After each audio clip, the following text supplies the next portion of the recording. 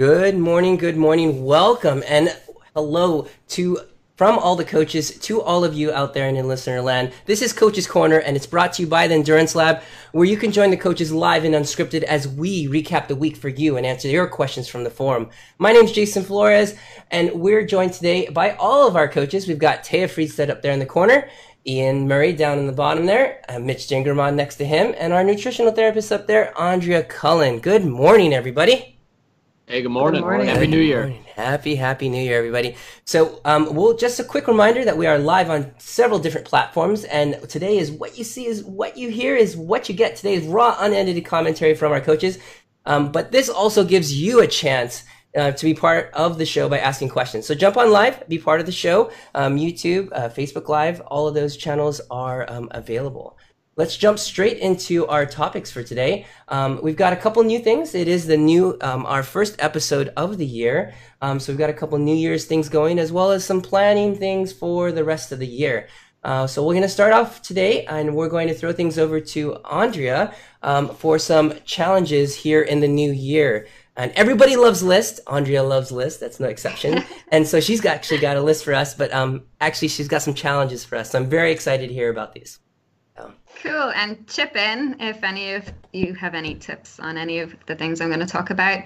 But generally, when we start the new year, a lot of people set resolutions that are kind of like beat me up resolutions. You know, I'm not going to eat bread anymore. I'm not going to eat potatoes, and this whole kind of negative focus. And I just wanted to get people to think a bit about how they're going to set their goals for their New Year's eating. And I recommend that you think about this, get a pen out and you know, like your training, if you can work through it, you're going to have more success. So number one, accept. Whatever happened over Christmas and New Year's, just accept it. Don't beat yourself up. Did you enjoy it? If you start beating yourself up, you're going to go the other way with being overly strict, and then you're going to crash and burn, and then you're going to end in a binge. And it's just this negative cycle of not feeling very good about yourself. So just accept it and start today. Now, if you wanted to delve into it a little bit more, like if Christmas tends to be quite a stressful time and you do a lot of emotional eating or emotional drinking, then maybe you might want to go there. But generally, accepting it and moving forward positively, I think, is a good idea. I think the minute we say, I'm going to quit this, the next day we're doing it. It's just, we like to rebel against ourselves. So next one is audit. So think about the year last year and how did it actually go for you in relation to your training? What worked? What were the weak spots? Where can you improve? Where did you learn a bit more about yourself? Do you need to get a little bit better at cooking or prepping or planning or freezing things? Do you want to buy some new kitchen tools like a crock pot so that you can do some slow cooking? Do you want to work with an expert? Do you want to invest in some new books? So have a think about, you know, where you want to put the work in. Just like with our bike, we might have specific goals or a run. I think it's good to do it with our training as well, so that each year we're progressing. So audit. 3, set some goals for your eating plan in 2019. They need to be realistic and they need to mean something. So, you know, you're not going to get to 43 kilos and 10% body fat and hold that all year. You know, make them realistic. And in that, if you can, now Ian put a really good post on the forum talking about goals. And if you can tie your nutrition goals into your training goals, I think it gives you a little bit of a deadline. So if you have your A race and you want to be at your healthiest and fittest regarding, you know, what you can do with your nutrition, then set that as your goal.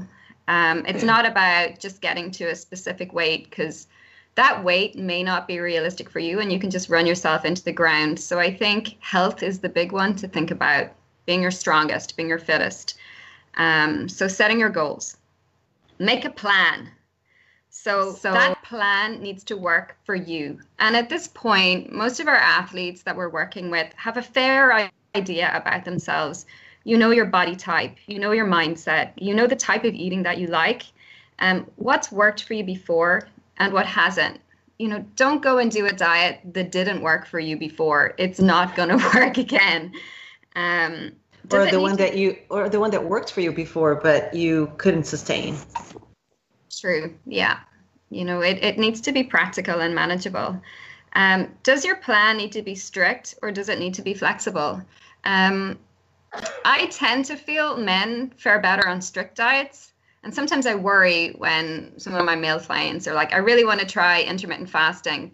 But they're good at sticking to stricter plans. Whereas women we have our hormones and we sort of jump around a little bit. And I think we need something less flexible. But within that, there's different types of personalities. So it's finding what way is going to work for you. And allowing yourself that leeway if flexible works better, because if you're trying to do something strict and it doesn't work for you, you're just going to end up in cycles of beating yourself up and feeling crap. And that's what life is meant to be about. What is necessary to support your training? Keto may be a great plan as a strict plan for a person who works well with a strict plan, but it may not work for someone who's trying to do a lot of intensity work or full iron distance. So you need to think about, is this going to work with my type of training? And really think about it. And there's lots of people that are going to tell you, you need to do this diet, you need to do that diet. Take a step back. Is this actually going to work for me? Am I going to become a better athlete as a result of this plan? Am I going to be healthier, fitter, stronger? Is my immune system going to be better? So think about what's going to tie in with your plan. Another diet that is talked about a lot recently, we see a lot of pro athletes and people blogging talking about turning over to a vegan plan.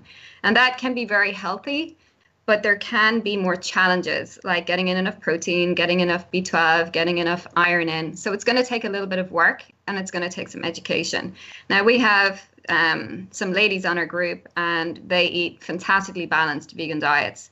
And you can tell they've got the knowledge and they've put the time in. So you need to be prepared to do that or it's not going to work for you. You're going to run into trouble. So they're just two examples of thinking about what is necessary to support your training. Then you need to think about things like family, work, the amount of time that you have available. It needs to work within that. If you're cooking for a whole family, it needs to work for everybody. Well, unless you're very selfish. Or you're telling the kids to go cook for themselves. But it needs to work for everyone and it needs to be enjoyable or you're not going to be a favorite in the house. I've heard that if you send your kids out foraging and scavenging, it helps build character. Yeah. No. Survival skills, character, all of those. Because and social services. If Ryland did that, he'd come back with like dead leaves and grass. That's what we'd be eating for dinner. Well, I'm not talking for you guys. I'm just talking for himself. Okay. And then think about, do you actually need to do a massive overhaul or do you need to just tweak things? And generally, that's where I start with people. I have a look at their diet and then we'll make changes within that because they're already kind of doing what they like and sort of what they found has worked for them. And then we start to improve that, just like you do with your training. Male versus female.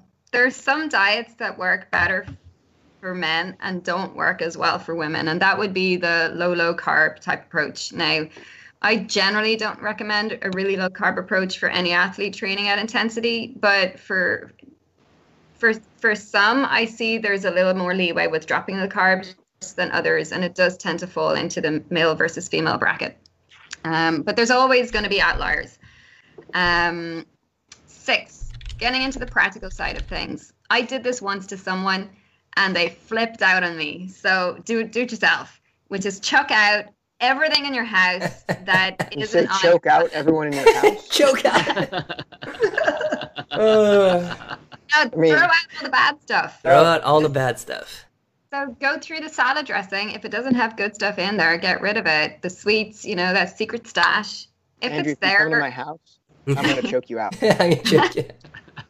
Yeah, I did before. It didn't go down too well. They asked me to do it, and then they realized they'd all this attachment to everything that I found. And I was like, so yeah, I suggest just getting rid of anything that's not on your plan. If it's not there, you're not going to eat it.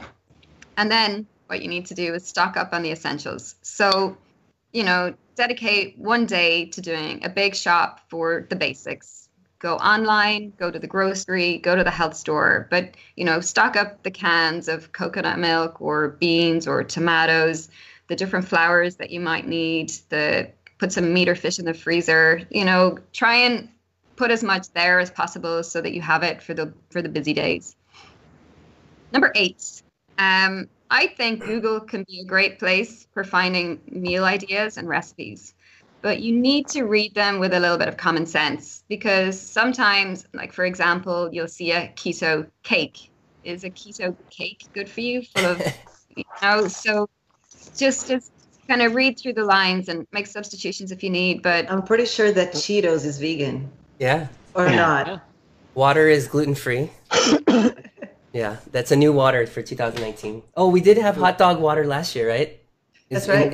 And we will have Team DZ water being marketed across the country. Yeah. Soon. Is it just? Right. It's the sweat of our competitors? Justin Wagner would say.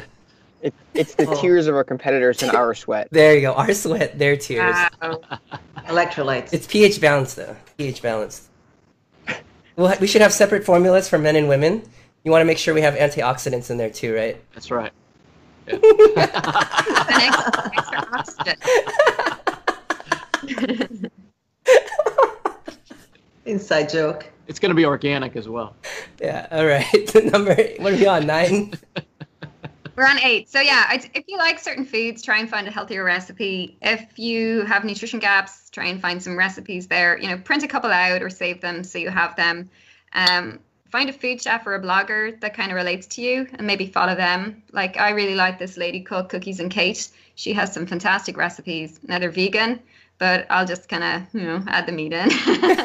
But she's got great ideas for salads and different ways of doing your veggies and things like that, which are really cool. So they keep things fresh. I'm going to start a blog that's Ian's beer, ice cream, and cookie diet, and meat. It's kind of like your Instagram, though. You'll be a millionaire at the end of the day. Yeah. Beer, ice cream, and cookie diet by Ian. That's right. Ian's Instagram, sponsored by the U.S. Department of Agriculture. Oh, geez. Yeah. And the Beer and Wine And Wholesalers Jerry. Association. There you go. That's right. All right, 9. 9, identify deficiencies and weak spots that may hinder your weight loss. And I kind of put down some food groups as well as health groups. And the first one, I must have been thinking about you, Ian, because it's alcohol. Then it's fancy coffees. They're full of calories. No, she means like the frappuccinos. Gotcha. Caramel macchiato / Reindeer Christmas hot chocolate coffee. Mm-hmm. Mindless eating and emotional eating. But after this, there are kind of some things regarding our health that can hinder our weight loss. So if your gut isn't in a happy place, an imbalance of gut bacteria can hinder weight loss. Or if gut function and digestive function aren't optimal. Low vitamin D, low iron, low B12, liver function and environmental toxins, our hormone balance. So the adrenals, thyroid, estrogen, testosterone, they can play a role. Training volume and intensity versus our current health. So actually overtraining when we're not optimally healthy can really mess us up. Sleep is the biggest one. More sleep. That is true. And training and lots of travel. And then 10, the last one, is just creating daily and weekly accountability. Plan ahead, use a journal or a diary, or make notes in your training peaks. If it helps you, a good body comp assessment, including phase angle, which will give you a marker for health, can really give you like a deadline. No one likes to have a high body fat percentage or poor hydration stats or a low phase angle, and that kind of makes you work on all of the pieces. So creating accountability or buddying up or different things, but having you think about it each week, like your training and how you're going to slot it in, makes a big difference. So there's my 10. Nice. So how's the body comp? How does that work in terms of finding out not only percentage of body fat, but the other aspects that you just mentioned? What kind of tests are available for that? So I recommend the dual phase bioelectrical impedance. So they're going to be sticking electrodes on your feet and on your hands. So it's not that you're just holding something or you're just standing on something. This is shooting two currents the whole way through your body. Within that, it looks at everything to do with composition, but it can look at extracellular and intracellular hydration, which is really handy. If you're showing up really dehydrated, there's something either not right with your health or right with your hydration plan. And the phase angle is a measurement of how this current is bouncing across the cell membrane to give you an idea of how healthy your body actually is. They use this in hospital to track your health.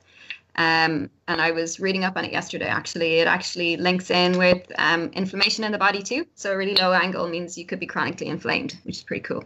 Interesting. Yeah. Really interesting. Huh. Oh, it was interesting. I was having a conversation with my 6-year-old, like we all do, and we were talking about New Year's challenges and resolutions, and he said, "Dad, I think you should get more sleep because every time I wake up, you're already awake, and you're never inside the house. I think you should sleep more, Dad. That's your resolution." Smart. So sleep is our resolution. So, so any other chat about our 10 there? As far as challenges to our athletes, to ourselves, that Andrea brought up there, all really good, I think. Yeah, I still think that the most important she's mentioned above all was, well, there's two: sleep and then the family balance. That sleep, it's going to affect everything from your ability to do your workouts, to your weight, to your mood. It keeps me from to the cravings people. that you have as well, because if you're sleep deprived, you're going to crave salty, sugary foods. Yeah, exactly. Craving, strangling people, all of those things. And then the work-life balance, family balance is key. Is you know, it's really the families are the ones who support us doing this. So when you're suffering in your race, or you're not having a good day, they're suffering too, because they're standing there waiting for you, and they're feeling it all when they see you come by all just cramped up or hurting, or if you crash, things like that. So they feel it just like you do, and they feel it when you're getting up early, and they feel it when you're having the hard day, or they're having to suffer through, well, I can't do anything Friday because I have a long ride on Saturday, and then I'm too tired on Saturday night to do anything. So, oh man. And then Sunday I have to get ready for Monday. You know, so that stuff's really important. Yeah, I think it would be good to put those 10 up there in the discussion in a forum, so Yeah, we can I think so. Yeah. people can refer back to it, and we can keep that discussion going. That'd be great. So on the heels of that, I've got our top 5 2019 road bike trends. A lot of us are road bikers, some TT bikers, but and some gravel riders. I know Taya's got her new thing. But you know what? Before that, we've got something that we wanted to jump down to. Let's talk a little bit about kind of planning for events kind of forward in the season, and I'll round back to the top 5. We just did our list here. So let's talk a little bit about preparing for events that are a little further off, like spring events, gravel season. Let's say you're focusing on that, or cyclocross. The question comes up in the forum about when to start and what to do. So we've got a little bit about that, and then we could chat about different ways we can tackle that. Taya, what do we have from the forum there? Yeah, so we had one of our riders who is doing a 70-kilometer event, gravel event. I'm not sure it's just gravel, it's mixed terrain. There's a lot of different things, but it's one of those classic spring events that a lot of us do. And it is in April. And so we are right now, beginning of January. So you have a couple of months before that event. And the question he had was, how do I prepare for that event? Right? Because I still need to have that time of the year that I take the intensity down, I take the volume down so I can recover and adapt at the same time. So it's the active off season, right? It's not an off season, but it's the active off season. But how can I be ready for that event come springtime, come April? And the answer is you don't want to be training like that spring event is your summer event, unless that is your A race. Right. But assuming that is not your principal race of the year, and you're going to be ramping up after that all through the summer, then what you need to do to be prepared is going to be more on the side of spacing things out so that you have enough recovery and not a whole lot of intensity. Because if you think about a spring event, let's say a 60-mile, which is your classic 100K, or even your 100-mile events for gravel, you can there's two things to work on. One is volume, the other one is intensity. Now the volume, you don't need to be doing 4-hour rides every weekend to be ready for that. So if you start doing 4-hour rides, let's say every Sunday between now and April, you're going to be pretty tired. Yeah. And reality is you don't need to be. The time spent in the saddle is, of course, you're building, assuming that you are a rider who has been doing long rides for a little while, right? So if you're this is the exception is the brand new rider. So we're not talking about somebody who just started cycling and are not used to the distance. We're talking about somebody who is used to the distance, but it's now in the off season. How do I get ready for that event? So you can do 2.5 to 3 hour rides, but you don't have to do them every weekend. And you start to ramp up slowly as you get to that point, but not so much that it's the same that you're in season.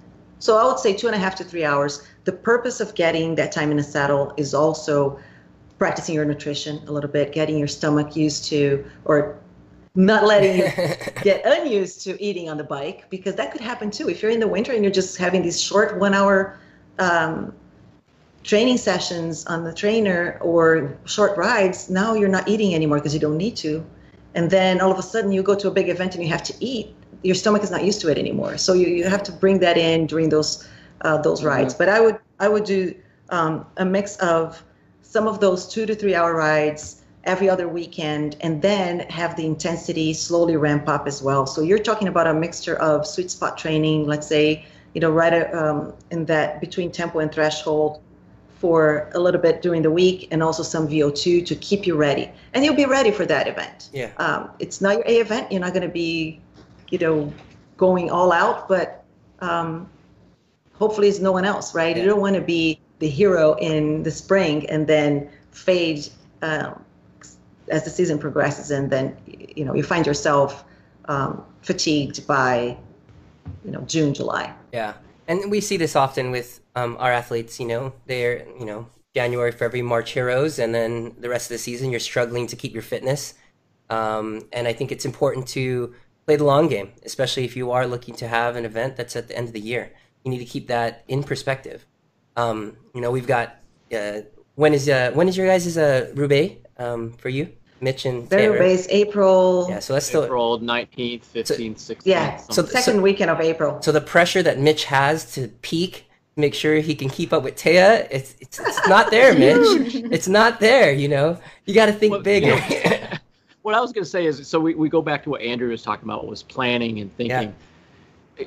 You really should at this time of year be looking at your whole year, not just January, February, March, and April. Yeah. Right? You've got to have an eye. If you don't have it marked down on your calendar, you at least have to be thinking, what else am I doing? And it does help to start looking at the whole year and planning out your peaks and where your fitness is going to go and what's your A race, what's your B race.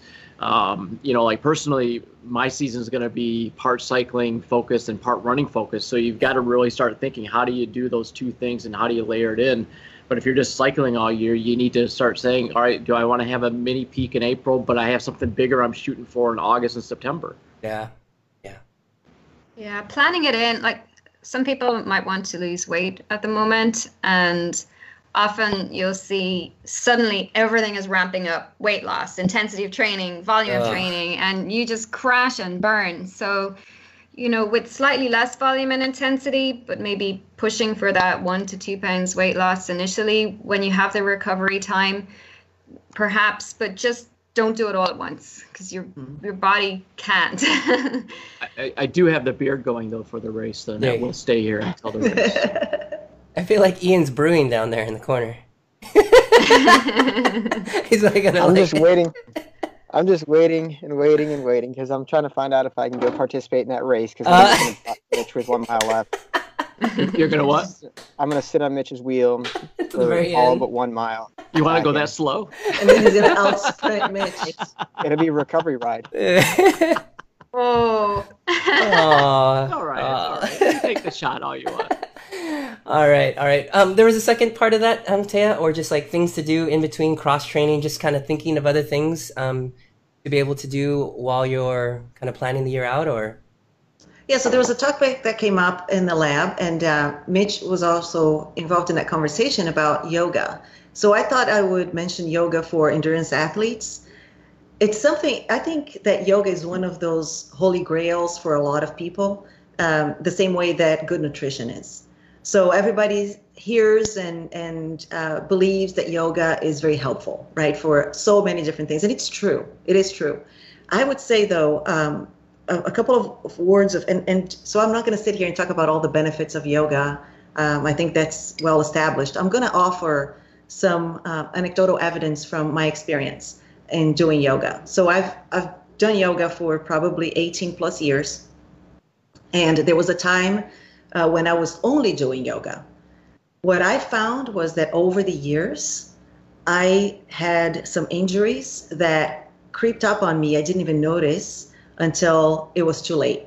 And that was as a result of going to a lot of classes. And as you can imagine, you go to a yoga studio and you do the classes, and the instructors don't have the time to go one-on-one and make proper alignments and show you exactly how to do. So it's one of those things that you just look at the instructor and you try to copy what they're doing, but you're really not seeing yourself in the mirror. There's not somebody, they might come by and give you a little pointer. Oh, do this, put your shoulder on top of your wrist or whatever it is. You do that once, but then, after a while, it's you're on your own, to be honest. And over time, I now have issues with both my shoulders, and some other issues as well, including the scalene muscles, which are these muscles around the neck here that flare up every time I do a push-up, and there's no getting rid of it.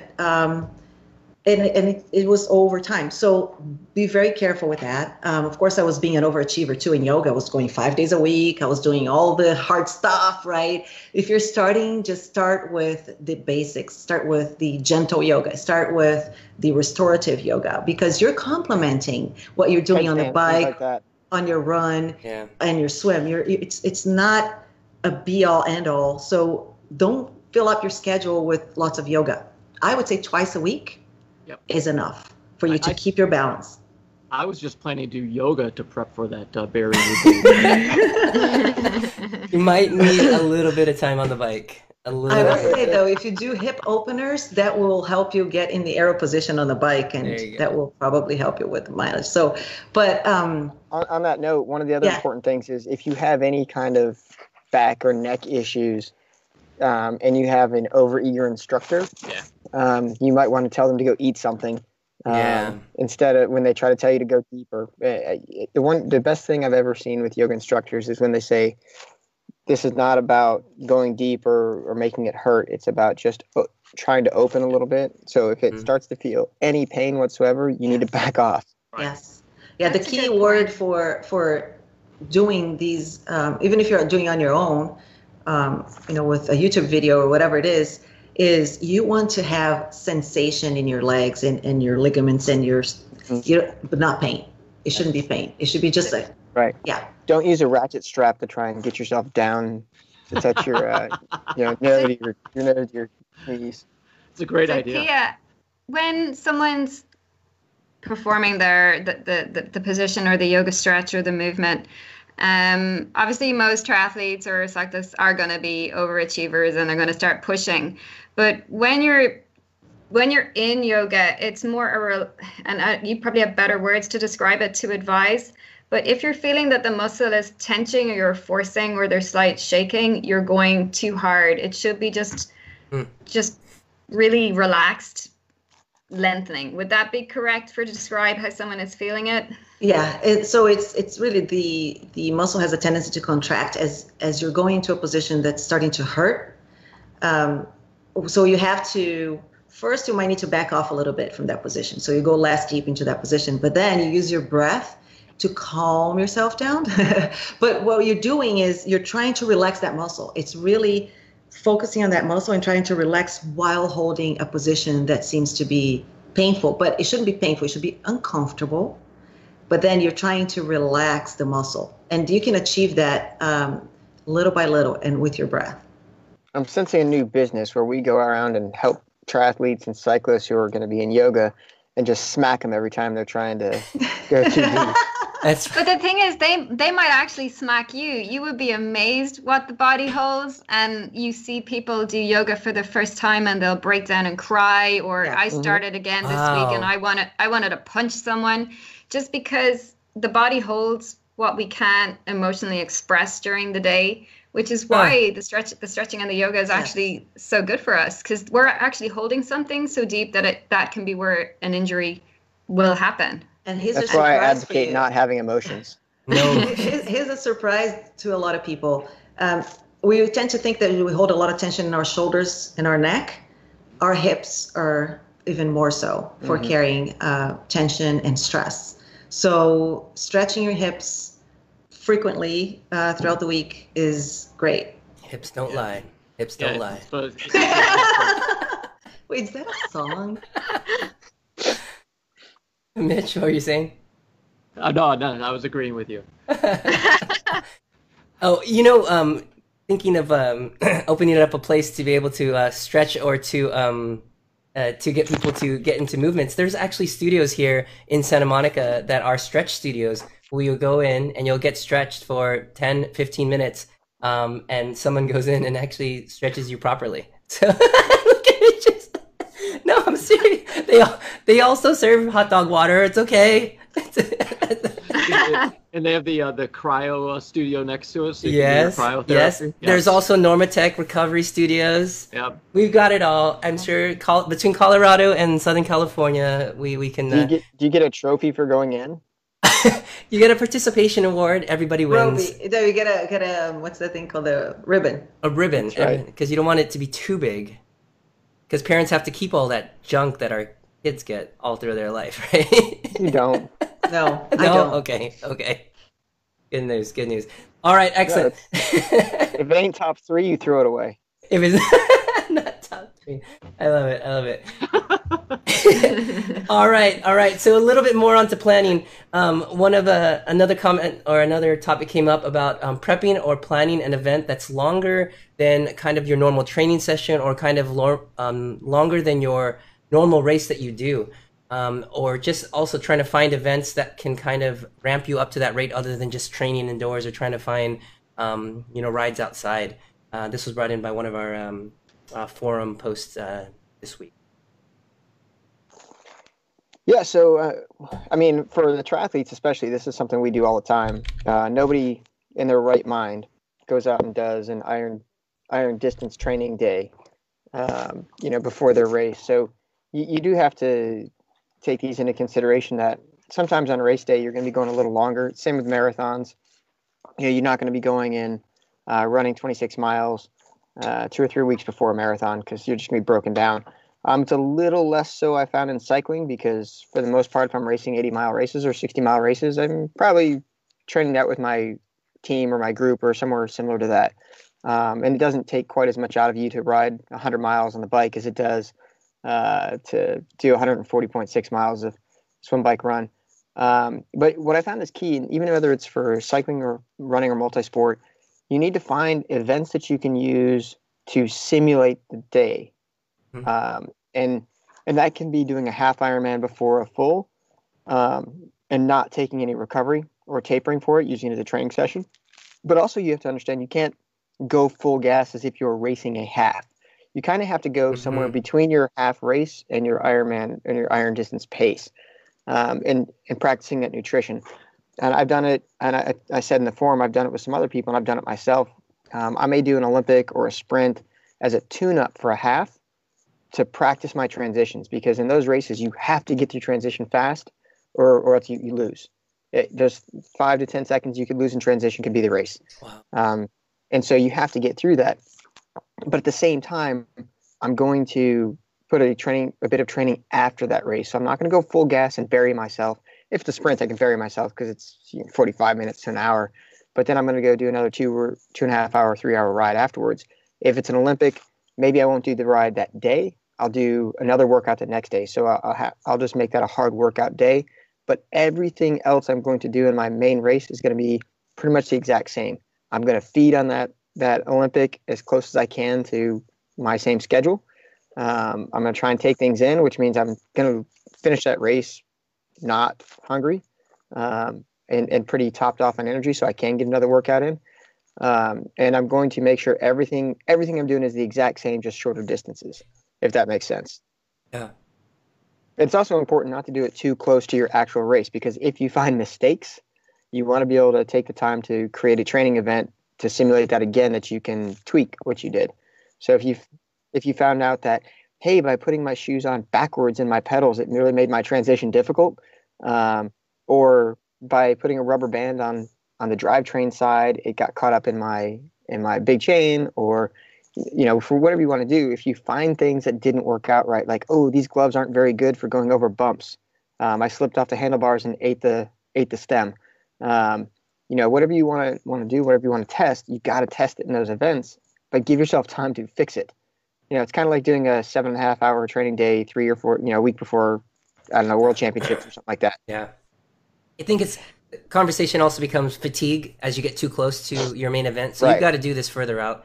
So if you need to you need to maybe even come up with your own events. If maybe locally there's not an event for you for this rider, for example, maybe you have to come up with an event like Ian's saying that'll challenge yourself with 2 days back to back, or two rides, one long day, one short day, one intense day, one tempo day, something like that. That will kind of challenge yourself to get you to that time limit far enough away, because you don't want it to affect your actual event. Taya, you had something there? I was going to say, for then going back to cycling, right? If that is a long event in cycling and you don't have any events that are before that event that you can practice with, then it's okay with the time. What you can do is you go to the shorter races, because then there you're practicing skills, you're practicing how you feel during the race day, and all of those other things that come with racing, right?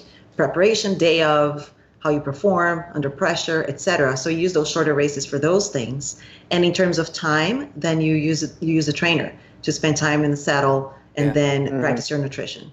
So 4-hour training rides on the trainer is what we're talking about, Taya, right? 4-hour training rides on the trainer? No. No, those I don't understand what the problem with that is.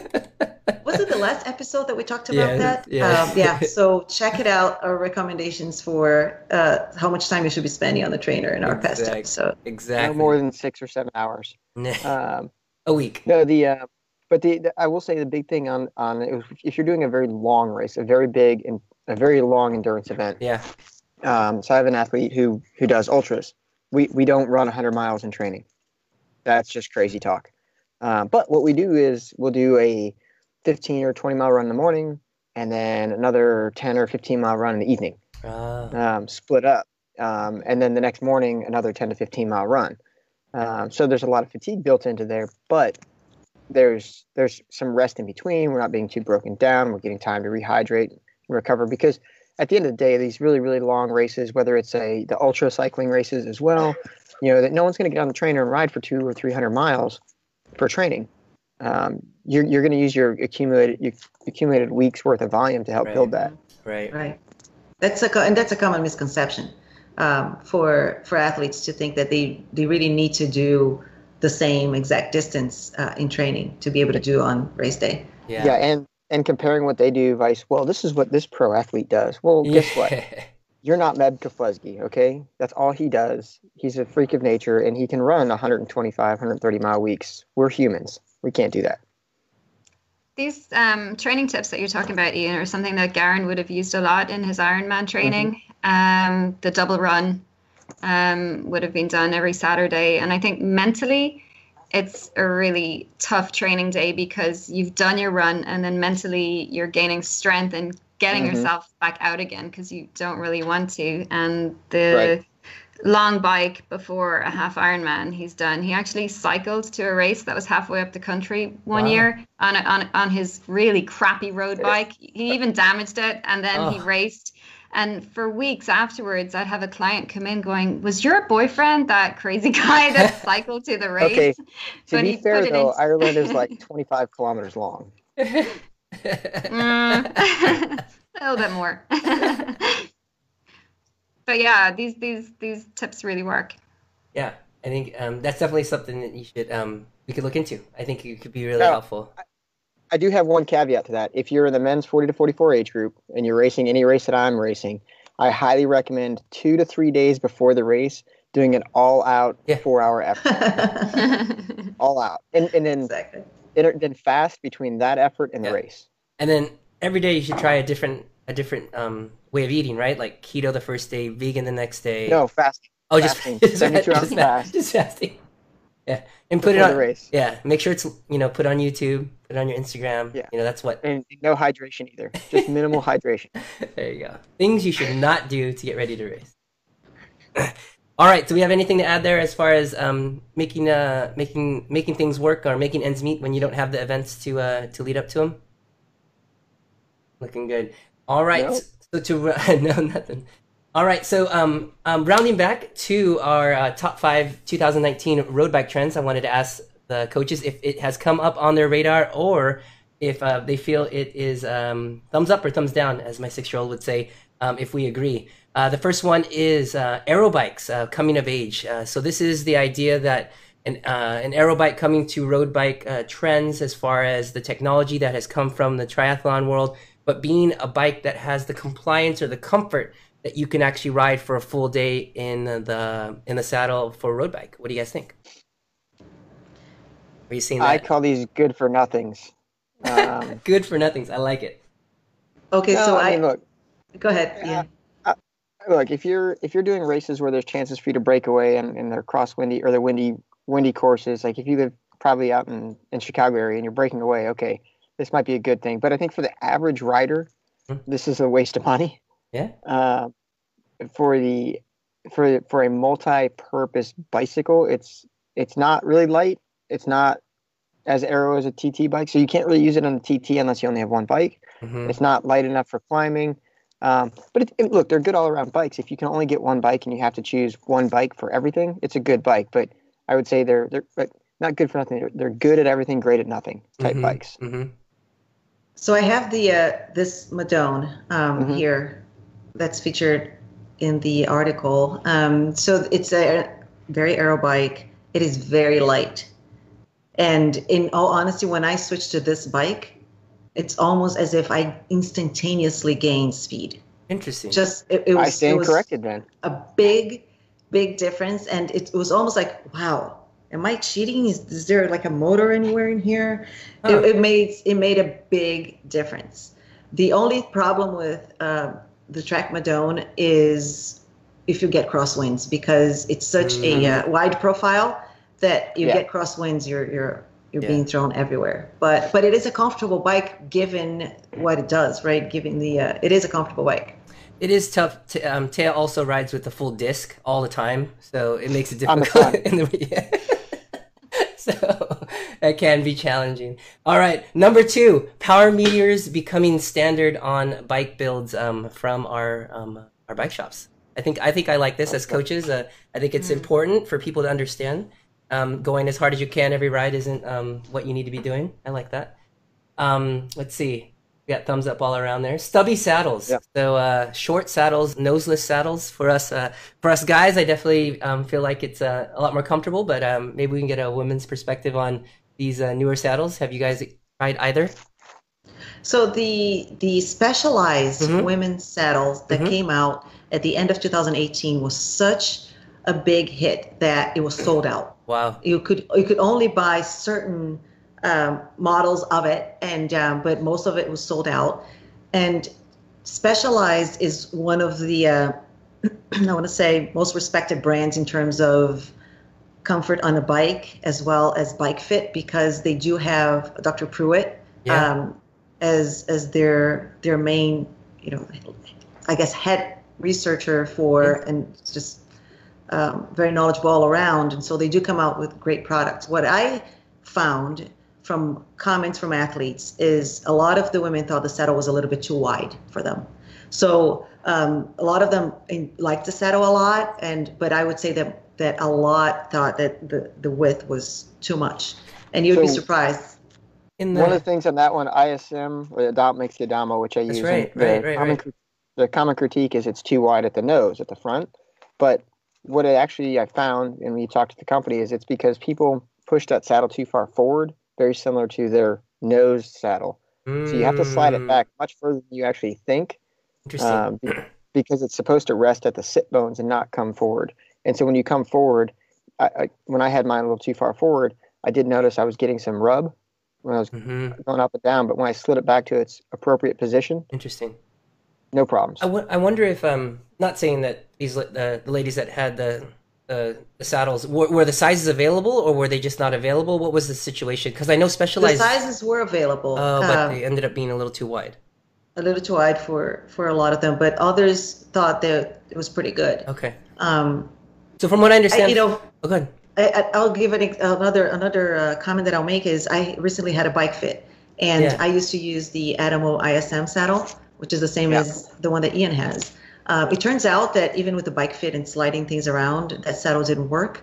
I ended up with a saddle so narrow, I would never, ever in a million years have picked that saddle from a shelf myself.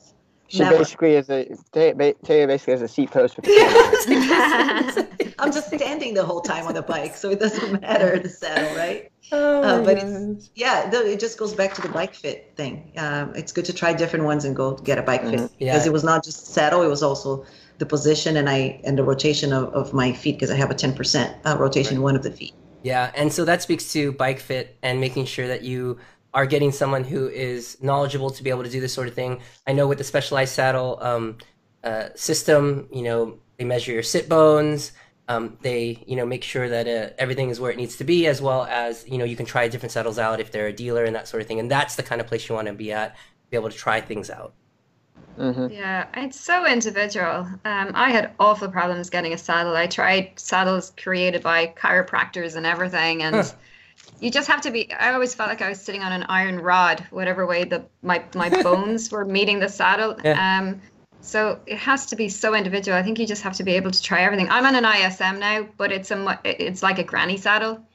He said it's less aero, but for me, I'm like, don't think it makes that much difference. The saddle needs to come with a bike fit, though. You can't just try a saddle out. It has to come with a bike fit. Yeah. Definitely. All right, number 4, tubeless. So for our gravel cyclocross riders, tubeless still not mainstream. So anybody know or ride tubeless in triathlon, Ian? I guess in that one? It's not common. No, mostly clinchers. I think part of it is, Okay. Well, no, tubulars are pretty common too. Okay. But I think it's the fact that people just aren't quite familiar with what happens if I flatten a tubeless. Yeah. How about in the cyclocross experience in the last couple months? What about that? Tubeless? Yeah. I know if Mitch was here, he's got his setup on his 7 bike. How about your experience with your races, Taya, with the competitors you had? So I actually, because I had to use mud tires, I wasn't, and they are tubeless ready, but because of my wheels, I couldn't get tubeless with them. Got it. But before I had different wheels with different tires as well, tubeless for gravel races, the long ones. Yeah. And those worked out pretty well. I liked them.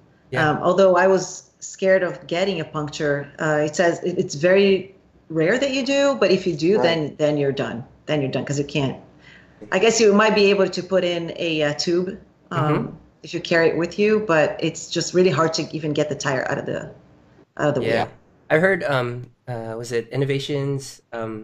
They have plugs now, which a lot of the gravel guys are carrying. So like it comes from the mountain bike world. It's like a piece of rubber that if it's a big enough hole, it would do that. But if it's any bigger than that, like if it's a slash or things like that, you're set. But I mean, you would be with anything else, right? Clincher or anything else that you had.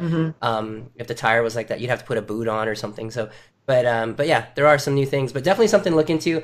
Still not mainstream. I don't think we're seeing this in the peloton either as much. All right, number 5, in-house componentry. So we're talking the Bontraggers, the companies that are making bikes that are also making parts are getting better. They're not just one-offs that they're selling with their bikes. So I think this is a good thing. I don't have a lot of experience with it. Like wheels being part of what I buy. I usually buy them separately. I usually recommend, the best if you are buying wheels off the bike. Rarely do any of us, when we purchase a bike, are thinking that those wheels that come with it are what we're going to ride with it, right? You're usually thinking about what you're getting next, whether there be more aero wheels or some other company that you align with or that sort of thing. But it's good to hear that they're putting their time in so that when you do purchase a bike first time out, it'll have everything that riders need, right? Yeah. Excellent. All right, so those are our top 5. Was there anything else that's come up on anybody's radar that they want to throw in here of good for nothings, Ian? I'll make a comment that it was actually a post from Greg on the Facebook page for Team ODZ on helmets. Yes. I was surprised to see how Believe it or not, I did not know that my helmet was not a MIPS helmet. MIPS is a special technology to really protect your brain, and it's designed to move the same way that your brain would move inside your skull in terms of impact, so that you're protected from all angles, versus a normal helmet. So this is something to look into. I would highly recommend looking into having a MIPS helmet, MIPS. And you don't have to pay a fortune for those. You can find those, the laser one, which was rated really high on the Virginia Tech recent research, is quite affordable. So yeah, I think you're looking at an offset of anywhere from $20 to $30 from your regular helmet. A lot of manufacturers are making both regular and non-MIPS. They're calling it now non-MIPS and MIPS helmet, and $20 or $30 difference, and saving yourself when you do fall, I think is definitely worth it. That's a good point. Yeah. All right, so let's jump in the week for this lab. Our riders are still in the transition lab. We can talk a little bit about kind of the workouts that they're doing, and a little bit about the strength. I can't even remember these, and I remember doing them a season ago, and I wish that these were on my schedule, because now I look at them and I'm like, oh, I want to do that. And the reason why is Ian and I are going through some testing of a strength routine that Endurance Lab's putting together, and it's pretty heavy.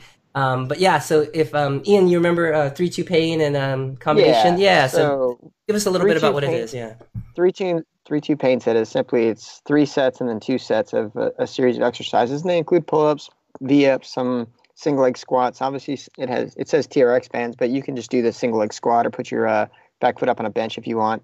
And then you have some other bent over rows, and you can use actual weights, or you can use milk jugs, whatever you have available for you.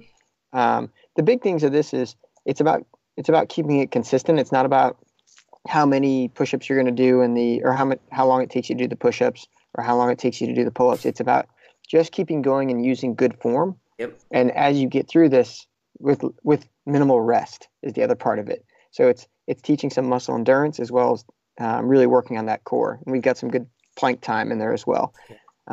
And then on our combination exercises, and it says no legs, because everything we're doing is core and upper body on this one. Yep. So it's a little more difficult, I'll say, because there's, again, no rest until you complete your 3 sets of each exercise. And each exercise is designed where it's a complementary. So, for example, you do some pull-ups, and then you follow it by ankles to the bar, and then you'll do a rear leg extension from the hands and knees position, and then do push-ups, and then go to a plank, and then fire hydrants, and then crunches, plank, bicycle. So those are the kind of things that are just back to back to back. It's targeting slightly different muscles in the same group, and so it's designed to make you pretty much want to die at the end of your 3rd set. But it's not actually meant to kill you. But they're good hard workouts, but they're nothing that you can't do. It's just a matter of you go through it. If it's a timed base, it's about maintaining good form and keeping going.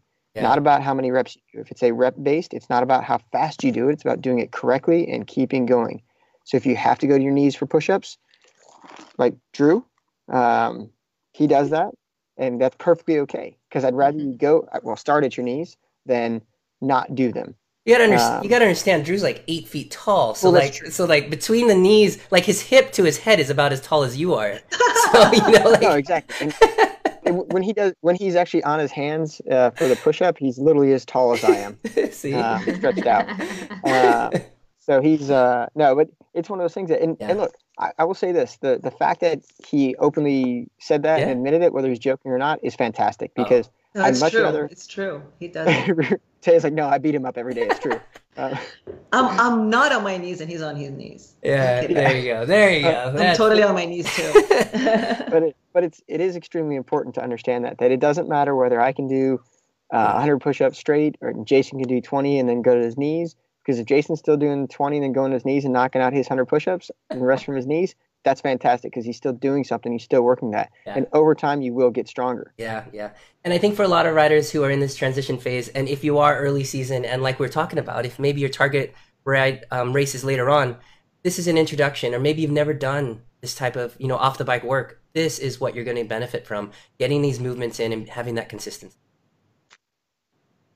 So, as far as skills are concerned, a lot of our riders, I'm not sure if it got caught, but I've come across riders that have asked me questions about riding these cadence workouts.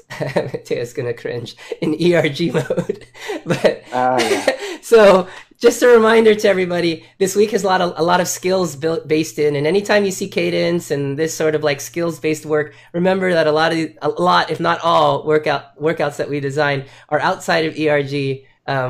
And that allows you to really get out of the ranges. Because I'll go through workouts like, oh, can you take a look at my workout? And a lot of time it's like 87 to 92, and I'm like, oh, that's not quite as much what we were looking for. So just to remind you, the skills that when we do skills and we talk about cadence and getting below and high, you need to be out of ERG. So we don't need to go into the whole conversation. You could go back and you could watch Taya's face turn red. Between stars and ERG in 2018 is our top requested for anybody who is listening that's making a workout module. No more stars, and the easier option to click a button to be off of ERG. That's what we want as coaches. No more stars, folks. No more stars. Yeah, and look, I will admit, every time I stream a workout, I will straight up tell you I don't care about my stars. Yeah, I do it. I will fail almost every recovery star. Yes, and I do it purposely every time. I will. Yeah, and someone will say something, and oh my gosh, I just go off. It's so funny. So I think Linda was on the workout that I led on the module, and she's watching the podcast here, where I explained the stars, right, and how they don't matter, especially for that one because it was a sprint type, acceleration type VO2 effort, and there's no way you can know what each individual athlete is going to be able to do. And so we went on to say that you must fail this interval. Nice. If you're not failing, then you're not doing it properly. There you go. And then let's hear some failure quotes. Excuse there me. you go. And everybody just was typing in their favorite failure quotes. That's right. If you don't fail, you didn't try hard enough. And so I like it. So the skills we're working on this week are cadence with some power builds, a little bit of VO2 with some cadence work. These are all really key, and we talk about it week after week. Making sure that you're able to transfer these skills from on the bike to off the bike. I got a comment from an athlete saying, "Oh, I don't really like to shift a lot on the bike when I'm training indoors." I'm like, "But don't you shift outside?" And then they're like, "Oh, yeah, I guess I do." I'm like, "Yeah, that's what we want to train, not just the power, but we want to train that you can go out there." And then a little bit of SST work there with the 935s. Just always having that little bit of sweet spot early on, keeping everything kind of sharp. Skills. That's what this time of the season's for. And to clarify the shifting, right? It's not it's not like, oh, I don't shift indoors, but I shift outdoors. But why do I have to train shifting? It's just shifting. I just pick a gear. It's not just that, right? It's really how your legs are using the muscles to apply force on the pedals. It's different. And if you don't know what you're doing. Each cadence, each change in pace, everything, changing body position, all of those things are going to be different forces that you apply on the pedals, and that's why you have to train them indoors as well. And shifting is a skill, and it's something we used to cover on the skills and drills ride when I was doing those. Nice. About if you don't shift at the right time, you run a significant risk of dropping your chain, breaking your chain, things like that. Because shifting under, we call it duress or strain, is bad for your chain and bad for your cassette. Yeah. I mean, with the advent of was it Y-Fly and Di2? I mean, it's gotten less, but it's just made people numb to knowing when to do this properly. Ian and I did a pretty decent climb when he came out to visit, and I was sharing with some of the riders that were with us, being able to stand and sit down, for example, and be at the same power. Mm-hmm. And Ian comes by. I forgot what he said. Something about, all right, we're going to start our next 10 minutes standing, okay? Oh my gosh. The two guys that were with me are like, are you serious? Ian goes by, the next corner standing, and the next corner standing. He's like, oh my God, he's going to do it. I'm like, yeah, he probably will. It wasn't that he was putting out this huge amount of wattage. Ian really doesn't put out a whole lot of wattage. He's tiny, so. Yeah, no more than 700 watts. Yeah, so 30 minutes. But it was the same amount that he would put if he was standing or sitting and still making up at that pace. And that's the important part. To be able to do that at any cadence, standing, seated, and that sort of thing. So, okay. All right. Do we have anything else? Good. All right. So we had some. That's going to be it for me. Yeah, that's it. So we had a great tips, great list. I love list. Andrea's list from the beginning here. We will get that up in the forum, so definitely check out links for that. We talked about planning for your events further out in the season and how to kind of manage getting either workouts or B or C events to kind of match your goals for those longer events later on. We talked about top 5 things that we're seeing in media that are coming up in 2019, and a little bit about the importance of the workouts that we're doing in the labs this week. So I want to thank the coaches for joining us today. And for everyone listening out there in podcast land, thanks for joining the Coaches Corner. But if it's your first time listening and would like to hear more content from the Endurance Lab, head over to your favorite podcast app and search the Endurance Lab, and head over to YouTube and do the same. And don't forget to click subscribe. For more information on when the next lab is, head over to endurancelab.fit, where you can learn and you can join us to train smart and get results. We'll see everybody next week.